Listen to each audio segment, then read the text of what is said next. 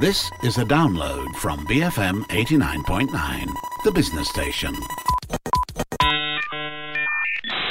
Hello, I'm Hanif Baharuddin. You're tuned into the show that explores the narratives of historical landmarks and places in the Klang Valley. This month, we're going to be taking a glance at 5 for the Faithful, 5 iconic religious institutions in KL that are within the vicinity of each other and reflect on the role religious institutions play within the multitude of communities in the city. The 5 religious institutions are Masjid Jamek, St. Mary's Cathedral, Sinzia Temple, Sri Mariamman Temple, and the historical Gurdwara Sahib Police. Joining me to unpack this is our resident heritage conservation expert, Elizabeth Cardosa.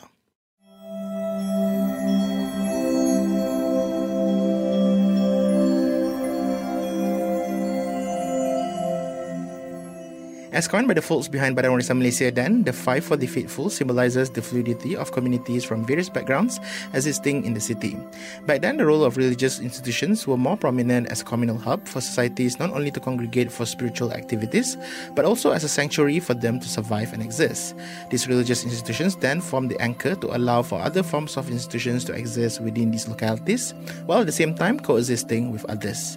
Here's Elizabeth Cardosa with a more thorough explanation of these historical institutions and their roles then.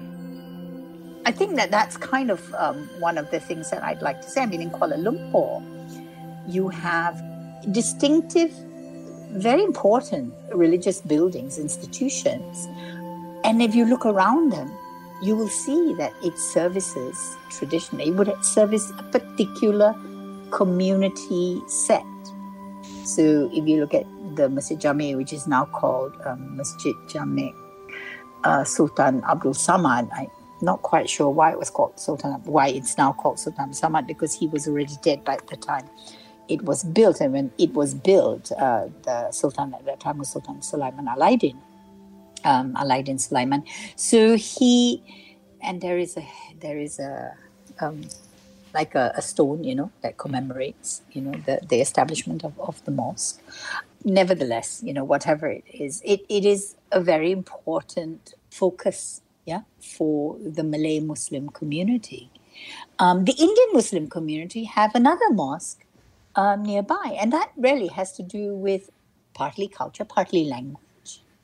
And if you look at the commercial activity around there, that area, and the kind of traditionally, the kind of peoples, groups that worked there or lived there, that would be their focus. That would be where they would go. So you would have Friday prayer meetings prayer services being conducted in Tamil, as opposed to a Malay, or whatever language. I mean, you use whatever is so there is a native language for whichever community is there, and that's what you conduct your service in, your prayer meetings in, If you look at St. Mary's Cathedral, next to, at the Padang, that was, the civic enclave, which was the European, the British administration, right? The British government, or the early government.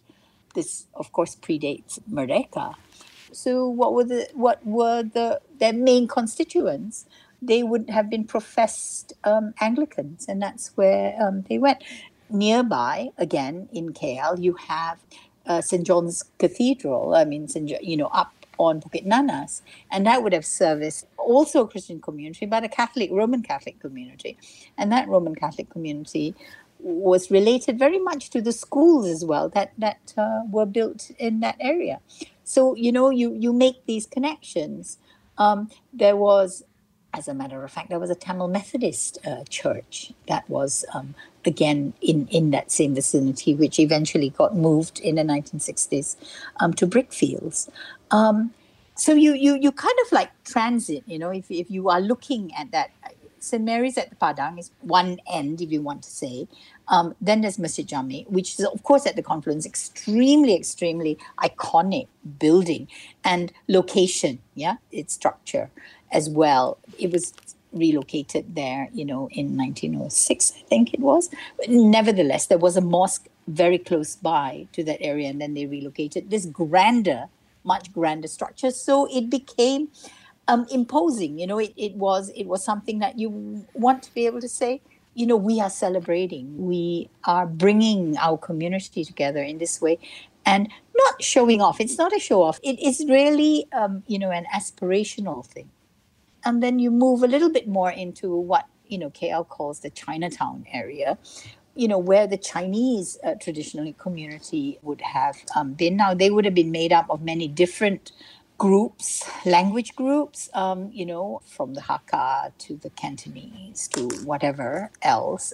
But they would have been Taoists or Confucianists. And you have the Sinsiya Temple, which is purported to have been built by Yap Ah Loy.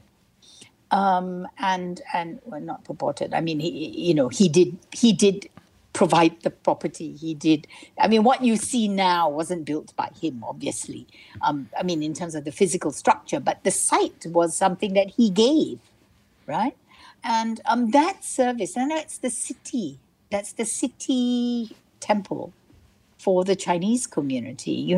It was next to the market. Everybody, no matter which language group you belong to, would, or which, whether you were, which even profession you belong to, you would go to the market, right? Everybody goes to the market, right? And if you go to the market, when you want to really just be blessed and blessed back and meet people and whatever, you have a city temple right there, which is cross community. And then you move a little bit further down on Jalan Tun Lee, it used to be called High Street. You have the Sri Mariamman Temple. Again, it was land that was given by city fathers, early city, who were Indian and Hindu. And, it has been established as, a very large, it services actually all of Kuala Lumpur, but that would have been a core community around it. And if you look at not just the businesses, but at the land ownership and the activities that are there, that's what is being provided for. Along the way, there are many, many different kinds of shrines and clan associations and different kinds of religious institutions. But these are the kind of like the main ones, right, in KL. And then you go further down and you turn a corner, and it would have been related to the police station that was there, KL's earliest police station. And that's the Sikh Gurdwara. And the Gurdwara had been the police Gurdwara because that's their community. There were a lot of Sikhs. And then you build a Gurdwara because you want to be able to allow communities to be able to, to make their religious practices easy. I don't send you, you have to go, walk miles away. No, it's in your neighborhood. It is within reach. It is partly your sanctuary.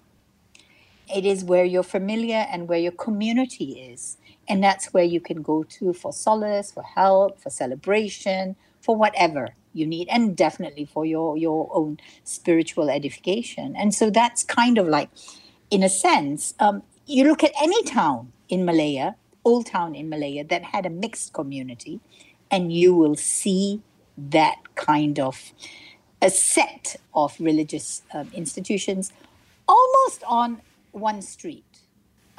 You would find the Chinese temple and the Hindu temple. You may or may not find a Gurdwara, depending on whether there were Sikhs around. You will definitely find a mosque, and you will find a church, likely, especially where there are schools or where there was a big British presence. And they are not far away from each other. And then you look around these structures and you will see a whole set of supporting institutions. Not just houses, not just residential or shop houses, but you will see other kinds of activities, like I said earlier, schools, other kinds of activities that would service, that particular institution. So next to a Chinese temple, you will find, shops, that commercial operations and food and whatnot that service that particular community that would provide for them. Around a Hindu temple, again, you would get the garland sellers, you would get, these are the kinds of things that you would have because that's where people congregated. And so obviously, it makes great economic sense to have these other things in a way as a hub. It becomes, little they are not separated by walls because they're all next to each other. Yeah. You've dubbed, I guess, the 5 religious institutions as 5 for the faithful, right? And what I find interesting is that, I guess, in describing these institutions, you have spoken earlier about the importance of religious institutions in anchoring communities, right? Maybe you can elaborate a bit more on why religious institutions are important in, I guess, anchoring communities to a certain area. Well, I think that in times, let's say you're a newcomer. I'll tell you an interesting story about a particular mosque in Penang. It was called the Bengali mosque. Okay, people used to refer to it as a Bengali mosque. Because the people who went to that mosque were from Bengal. And if they were immigrants and they were newly arrived in Penang, in Georgetown, and they were from that particular area, they would go there, and they were Muslim, they would go there because that's where they would get support. And so, yes, it becomes a haven, a safe place for you where you're away from everything that you know, and yet you are in a familiar place. And so you feel safe. So in that sense, it becomes your harbor. And the story behind that was really quite funny because someone who should have known better said, "Oh, how come it's a masjid? Yeah, I mean Bengali, because Aunt Bengali." This was a rather perhaps not so PC term nowadays. Yeah, Sikhs used to be called Bengali, although they were, a lot of them were Punjabi, and there's a big difference between where you're from, meaning the area you're from, and your religious, your religious beliefs. So anyhow, this particular mosque, when people came in from Bengal, they would give them a place to stay. They would help them find accommodation with someone from the community who could provide that. They would help them find a job, and an economic base. And they would always, of course, as a religious institution, make sure that your spiritual needs are met. So they become then a solid anchor. Because that's where you would gravitate to in times of trouble, in times of celebration, in times of festivities. You want to come together. In times of disaster, you come together because in that familiarity, you find support. So yes, they would have provided that kind of traditionally, support. I mean, we don't have the kind of ministries and welfare departments and whatnot that we have nowadays here, in a more modern contemporary society. But in a traditional society, that's where you went. That's where you found your it was an expression of yourself, your community, you as an individual, but also you as a group. And I think that that's something that we don't necessarily recognize anymore. Do even our society recognize the fact that religious institutions can be used as a place for you to somehow find sanctuary? And not just spiritual sanctuary, but also like the kind of communal sanctuary that not so insular, but at the same time in the form of trying to start anew, right? For example, if you arrive at a new place, can you go to a religious institution and announce your presence, or try to find announce your presence sounds a bit more grandiose. I know what you mean. Yeah, I don't know. I mean, I think that some religious institutions continue to provide that, certainly, because you look at the immigrant communities and you say, okay, where would you find them, so to speak? If you wanted to, and you asked around, I'm looking for this particular group of people. Where would I find because I come from this language group, from this part of the world, that kind of thing. And then you gravitate to that first as a base. So because it is familiar. And I think that at the end of the day, the majority of religious institutions will say that what they, you look at a moral code. What's the moral code, right? Everybody, be good, right? Don't harm, right? That these are things that no matter what religion, nobody says, go out and, shoot somebody or steal from them or covet their goods. No, all religions, will have as their base this issue of, and you practice it differently. Maybe, you have different manifestations, but that is your base. Your base is seen as and professed as a moral ground, right? And in a lot of times when there have been stresses and pressures, a lot of institutions, religious institutions, have opened their doors to people outside of their particular belief system and welcome them, because this is part of it. This part of it is actually because you no judgment, yeah? Come in and be welcome. You look at feeding program, feeding the homeless, for example, street people. And you look at, who a lot of them have got roots or a base in a religious institution. It could be, it doesn't have to be a temple or a mosque or, a church or whatever, but where the prevalent, the prevailing idea is that as your base. You profess a particular religious sensibility, and that's why you want help. Good acts, not because you have to, but because you want to. And this compulsion is still around today. I don't know. I mean, I should ask you the question. Do you think it's been lost? I think in a very secular world that we live in now, we try to move away from it being, seen as, we don't want it to be seen that way because maybe it will be misunderstood. If you strip all of that away and you look at the base, this idea of Five for the Faithful, I mean, when we were designing the walk, was to look at how communities lived together, apart and together, what kind of practices they would have, which were theirs alone, and which allowed and welcomed others to view, but not to necessarily, not to abuse. Yeah. And that you translate into things like the open house concept. Yeah. Every time you have this Malaysia and our many festivals, some of which are cultural and some of which are religious.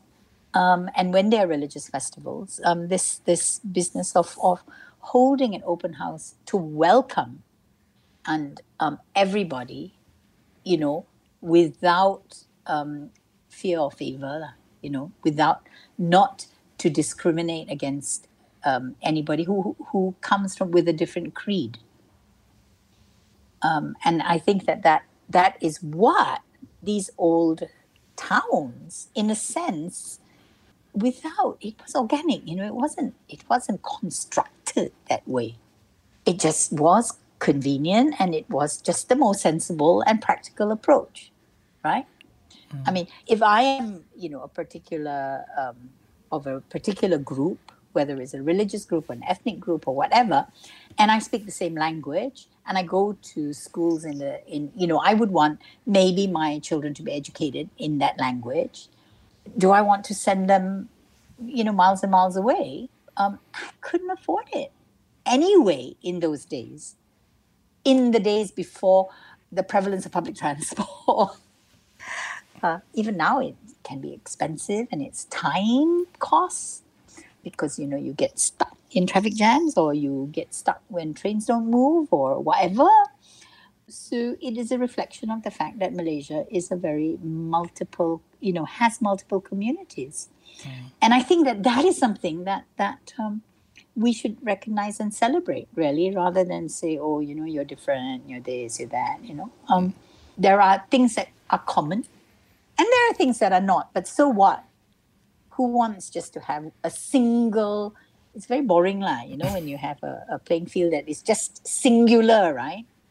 Having this diversity is what makes us, I think, what makes it just that much more, that variety makes it just much more enjoyable because we can experience, we don't have to subscribe, and we shouldn't judge. I think that's it. We really shouldn't judge. Do you think that the city in its concept allows for a much more fluid integration of this nature? And the modern city? Modern or even traditional city? I think a traditional city, I think, would have allowed it much more. The sort of the constraints, nowadays placed on society because of economic drivers. It's about a little bit about class, which neighborhood do you live in? What's your postcode? What kind of a property do you live in? The difference between a PPR flat and a private flat apartment, and as an individual living in a studio apartment or living in a PPR, same size, 600 square feet, that kind of thing. I live in a PPR flat or I live in a studio apartment. This is a reflection of this interjection, of aspirations, of values, which are today as opposed to traditionally.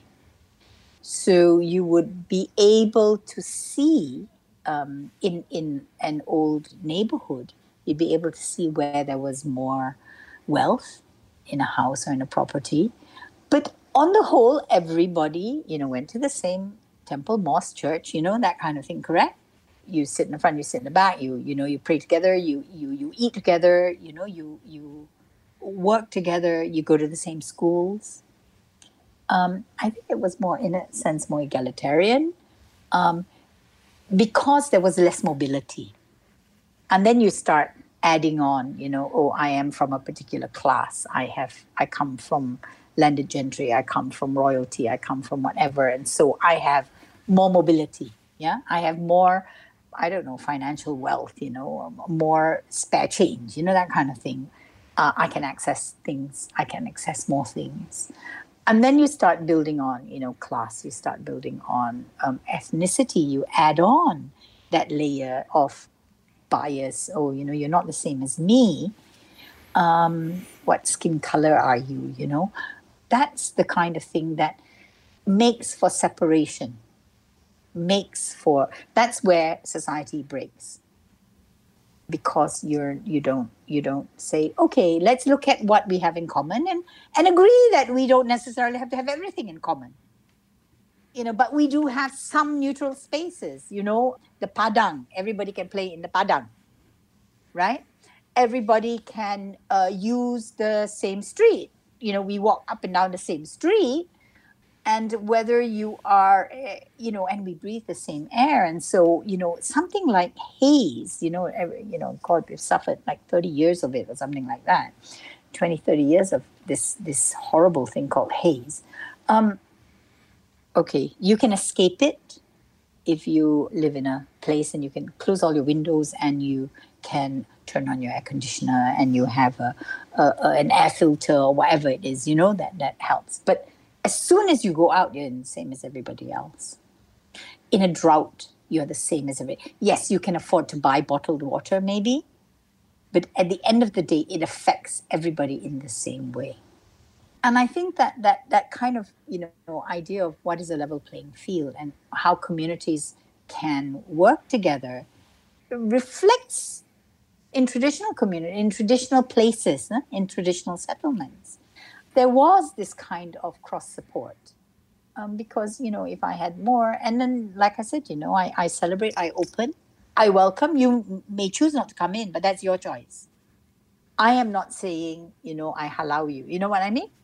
You. I'm not chasing you away. I say, I'm open, welcome. I'm not going to do anything to you. And so this whole way of navigating, I think we're now almost much more ghettoized, I feel, I'm old, you're young, Even then we have different, what I deal with or have to, what I find more challenging, you would just say, hey, it's a real breeze, that kind of thing. And that's how we operate, I think. You've been tuning in to I Love KL, and this week we caught up with our resident heritage conservation expert Elizabeth Cardosa to explore the 5 for the Faithful, 5 historical religious institutions in KL, and their roles in developing communities in the city. That's all we have for this episode of I Love KL. If you miss any part of the show, you can check out the podcast at bfm.my/ilovekl, our app which you can find via Google Play and the App Store, and also Spotify. Don't forget to also follow the station on Twitter at BFM Radio. My name is Hanif Baharuddin, and you have been tuning in to I Love KL, bringing you closer to the people and places of our capital city. Join us again next week, only on BFM 89.9, the business station. Thank you for listening to this podcast. To find more great interviews, go to bfm.my or find us on iTunes. BFM 89.9, the business station.